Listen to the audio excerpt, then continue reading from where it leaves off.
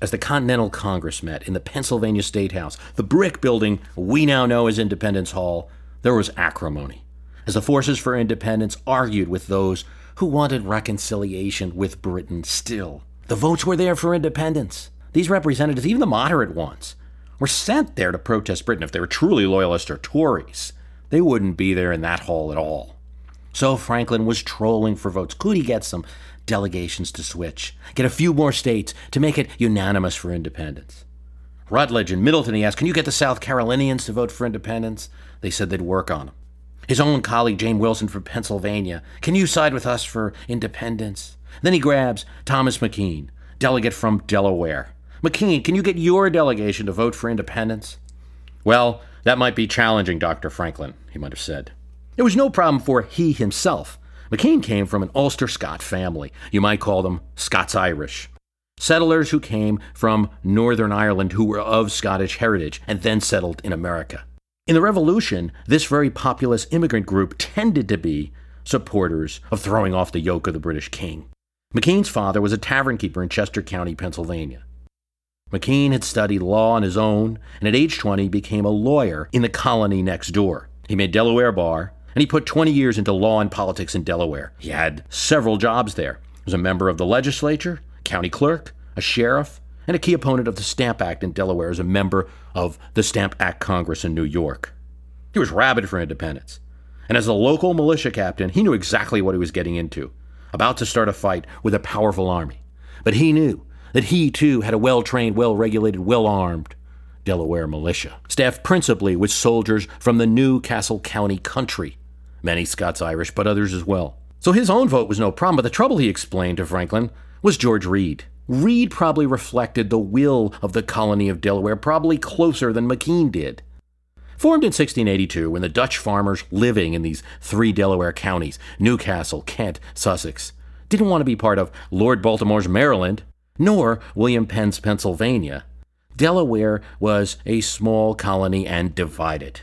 The Dutch, many of whom have been under British rule for generations now, were not as excited about rebellion as the others. Those on the coast who had trade with the British ships were not as interested.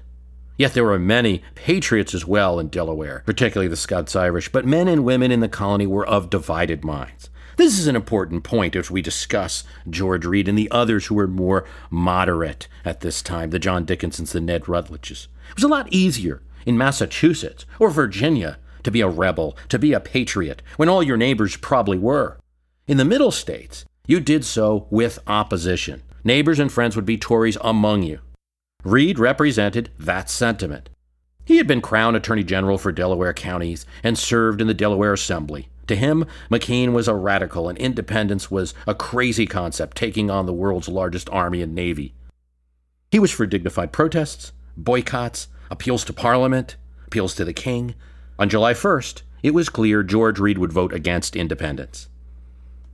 One thing to keep in mind, though, nobody really voted for or against independence. Though these men signed the document, the Declaration of Independence, and Read, though he'd vote against independence, would end up signing the document with the others. When it came for the vote for independence that would be held on July 2nd, they voted as states. So, 1-on-1, McKean would vote yes, Read would vote no, the state would deadlock and not vote. Franklin asked McKean, can you get the third delegate here? Can you get Caesar Rodney? Why, Dr. Franklin, McKean said, it's 80 miles. Well, Franklin said, a postwriter maybe. A postwriter was in 1776 the way you would get a fast message to someone. Here's how it worked. You'd go to the messenger, give them the letter, they would jump on a horse, go as fast as they can, wearing out the horse, and maybe 15 miles they would get a fresh horse, wear that horse out, go another 15 miles, and get another fresh horse. Yes, it was tough on the rider, but really the work was being done by the horse and you were constantly changing. It was an expensive process and it was only for the most urgent messages, of which this would be one. They had just tabled a motion for independence to allow for cooler heads, thought, reflection, but maybe, Franklin thought, he could get a few more states, make it unanimous. Well, McKean said, Caesar Rodney was sick when I last saw him. Well, Franklin said, maybe he's better now. You must try. Well, did all this happen this way? Did Franklin really play the role? We're not sure.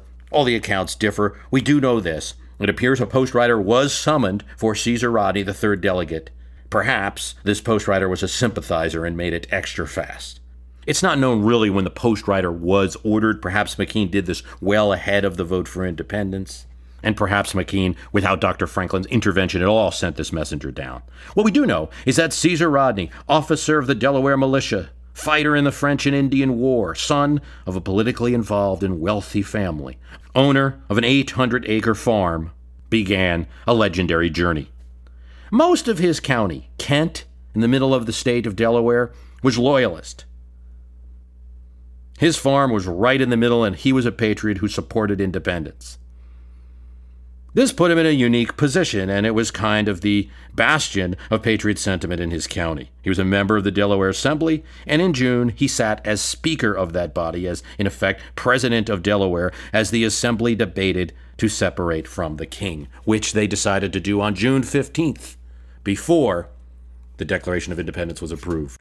Well, that worked in populous Newcastle County, where the Scots-Irish controlled the county and other patriots were active in the city of Wilmington. But in Kent and Sussex counties, a rebellion within the rebellion occurred. Loyalists there rose up against the Assembly. Caesar Rodney, as a captain of the militia, had to put this revolt down. And he was doing just that with the Delaware militia when the postwriter came. He was not feeling well, but he was not greatly ill, and he embarked. And so, on a great white horse, he went down on the King's High Road from the city of Dover, or perhaps from the city of Lewes, changing horses several times or keeping the same horse, we don't know, traveling through the moonlit countryside, in the heat, in the thundering rain. This gallant, if odd-looking man, some say his head looked like an apple, made his ride, preserved in the coinage of Delaware today, and preserved in many statues in the state. By that morning, he appeared, in boots and spurs, to meet McKean, rise up and say, "I vote for independence," and thus Delaware joined the rest of the colonies, now states. As the poem goes, "Ho, saddle back, I've but half a day, and the Congress sits 80 miles away, but I'll be in time if God grants us grace to shake my fist in King George's face." We don't know if Caesar Rodney really said it. Counts differ. He could have rode his horse. He could have rode the postwriter's horse. He could have ridden a carriage. He probably took several ferries along the way. And he might have started from a bit farther away or closer. Accounts differ on these things. We do know he made a ride and arrived just in time to vote. The account, of course, is from Thomas Rodney, and, well, your brother is bound to give you a good story, be proud of you, right? But in a sense, it doesn't matter whether some of these accounts have been exaggerated, perhaps. We know he made a great ride, but Caesar Rodney also made a contribution in the fight for independence. The Battle of Long Island, at Brandywine, at Camden, where the Delaware militia was nearly destroyed. Sadly, due to a bout of cancer, perhaps.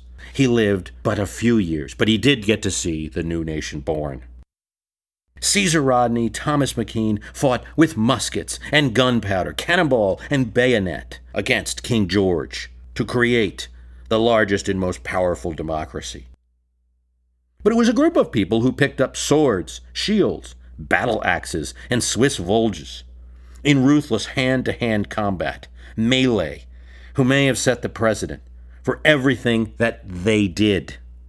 Hundreds of years before Rodneys, Reeds, McKeans, Jeffersons, or Adams were living on the American continent at all, a great fight for freedom occurred, of a different sort. When people think about the freedom that Americans cherish, we may possibly think of the Bill of Rights, certainly of the Declaration, but oddly we may owe much more to a critical event that occurred across the ocean from America 500 years before. The sacking of London by the combined armies of a group of barons who had had enough with one of the worst occupants of the English throne, King John. Though King John could also be called King John Lackland or King Johann, of French heritage and more attached to that heritage than to England where his throne was. John was seen as a political schemer of the worst kind, and what he wanted most, as the English king, was to get off the island and reconquer his family's home of Normandy in northern France. In the process of doing so, he got into a scuffle with the Pope. When he lost that humiliating political and military standoff, he had to get out of it with a tribute. That cost, and King Johann taxed the barons heavily to pay for his conquest to finance it. This was harsh for the nobles of the country, the barons, but of course for the many people that toiled under them as well.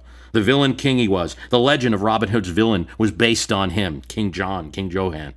The barons came to realize it was they that had the resources, the army, and the money, not the king.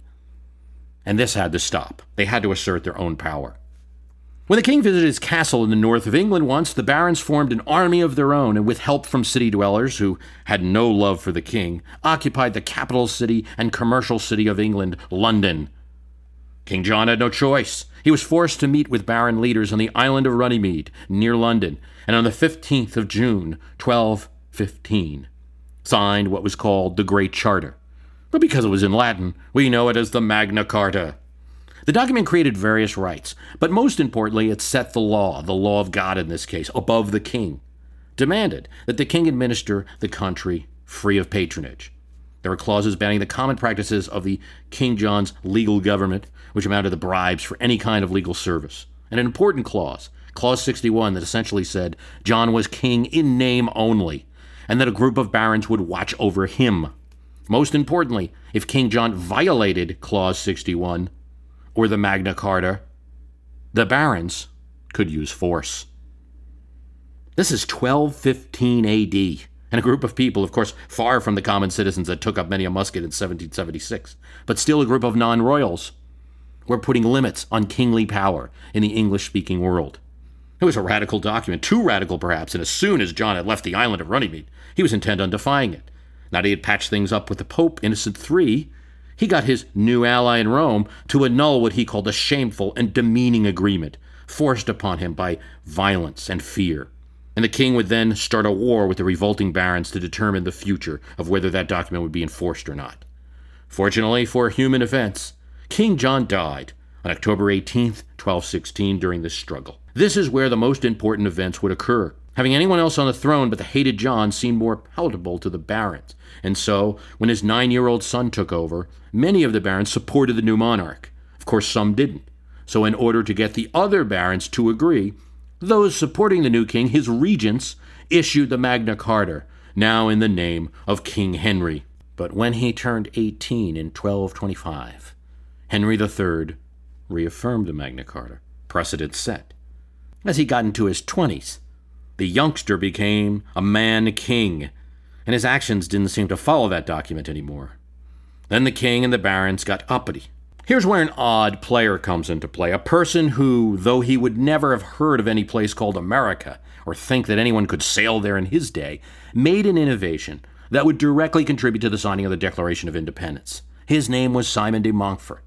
He was not an Englishman at all. He was brought to England, ironically, by King Henry III. He was his friend, brought to be one of the king's loyal barons. He was brought to court and given the earldom of Leicester. But then, he and a few other barons, despite having been brought in by Henry, had their disputes with him. They demanded more say in running the kingdom. Oh, and de Montfort engaged in an offense against the king. He married the king's sister without his permission. It came to war, and quickly, Simon de Montfort proved to be an able general and a charismatic fellow who converted barons and commoners alike to the rebel cause. De Montfort and his forces had captured most of southeastern England by 1263, and at the Battle of Lewes in 1264, Henry was defeated and taken prisoner by de Montfort's army. Here's where the innovations come. King Henry was being reduced now to a figurehead, and de Montfort was running the country effectively.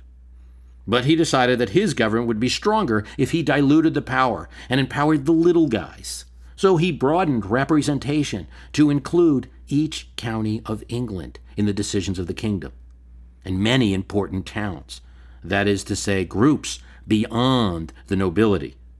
Yes, barons, of course, but more than that, the key leaders, small politicians, burghers, and knights in the towns and counties, successful artisans, commoners.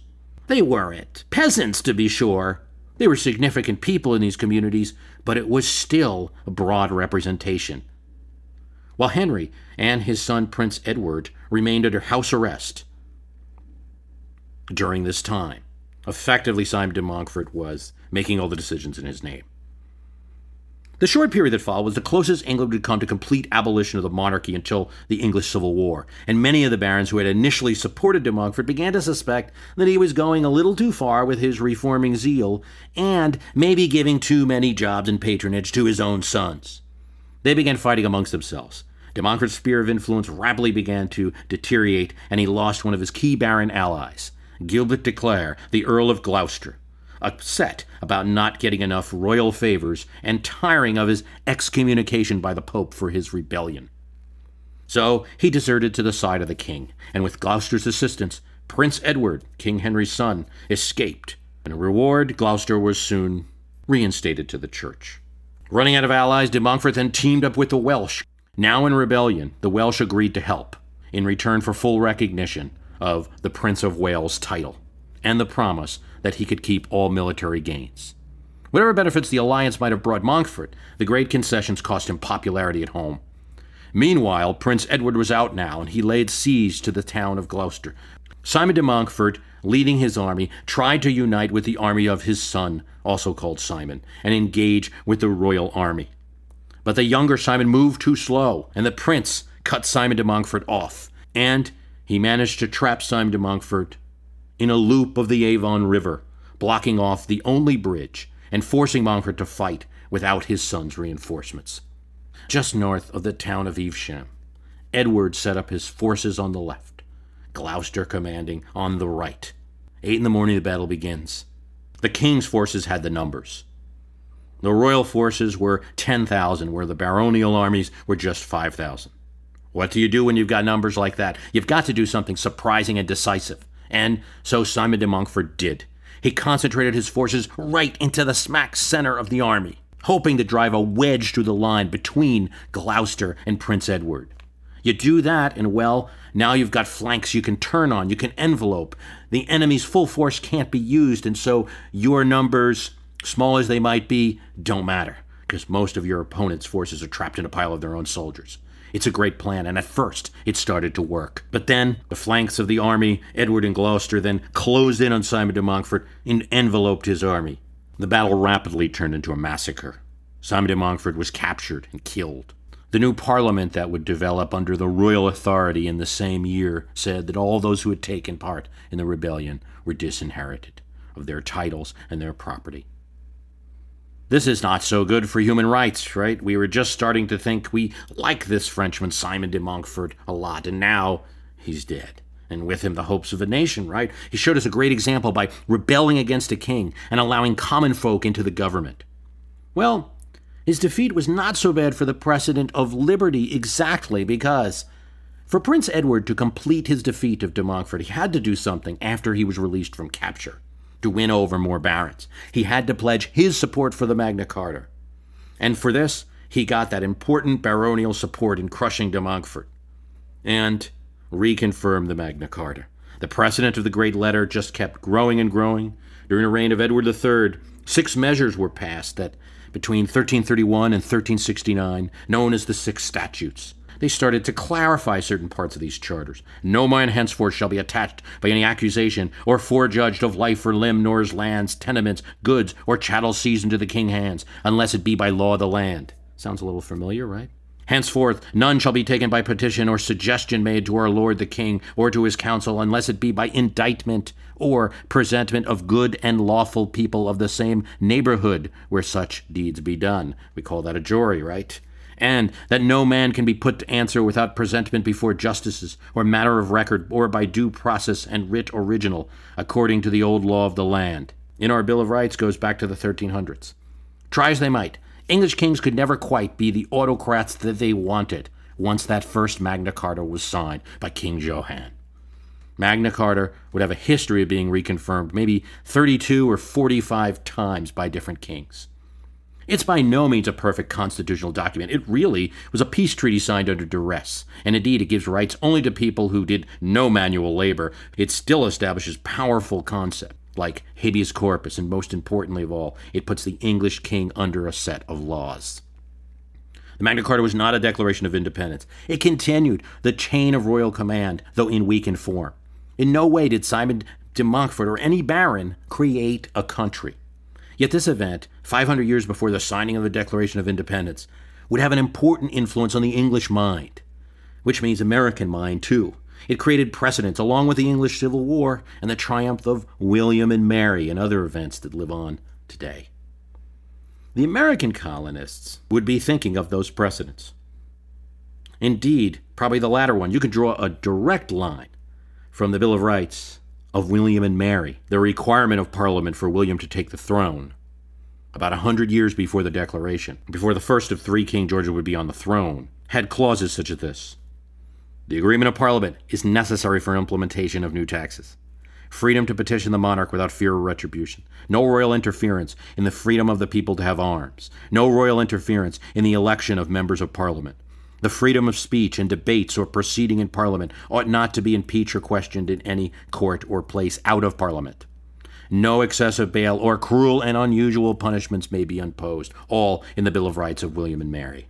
The Magna Carta did not prevent the overthrow of a king, but the document did allow for force to assert the baronial right against a king. In creating Parliament, de Montfort added the idea that it's not just baronial influence, the idea of townspeople, burghers, local politicos, and the wealthy barons as stakeholders in the country.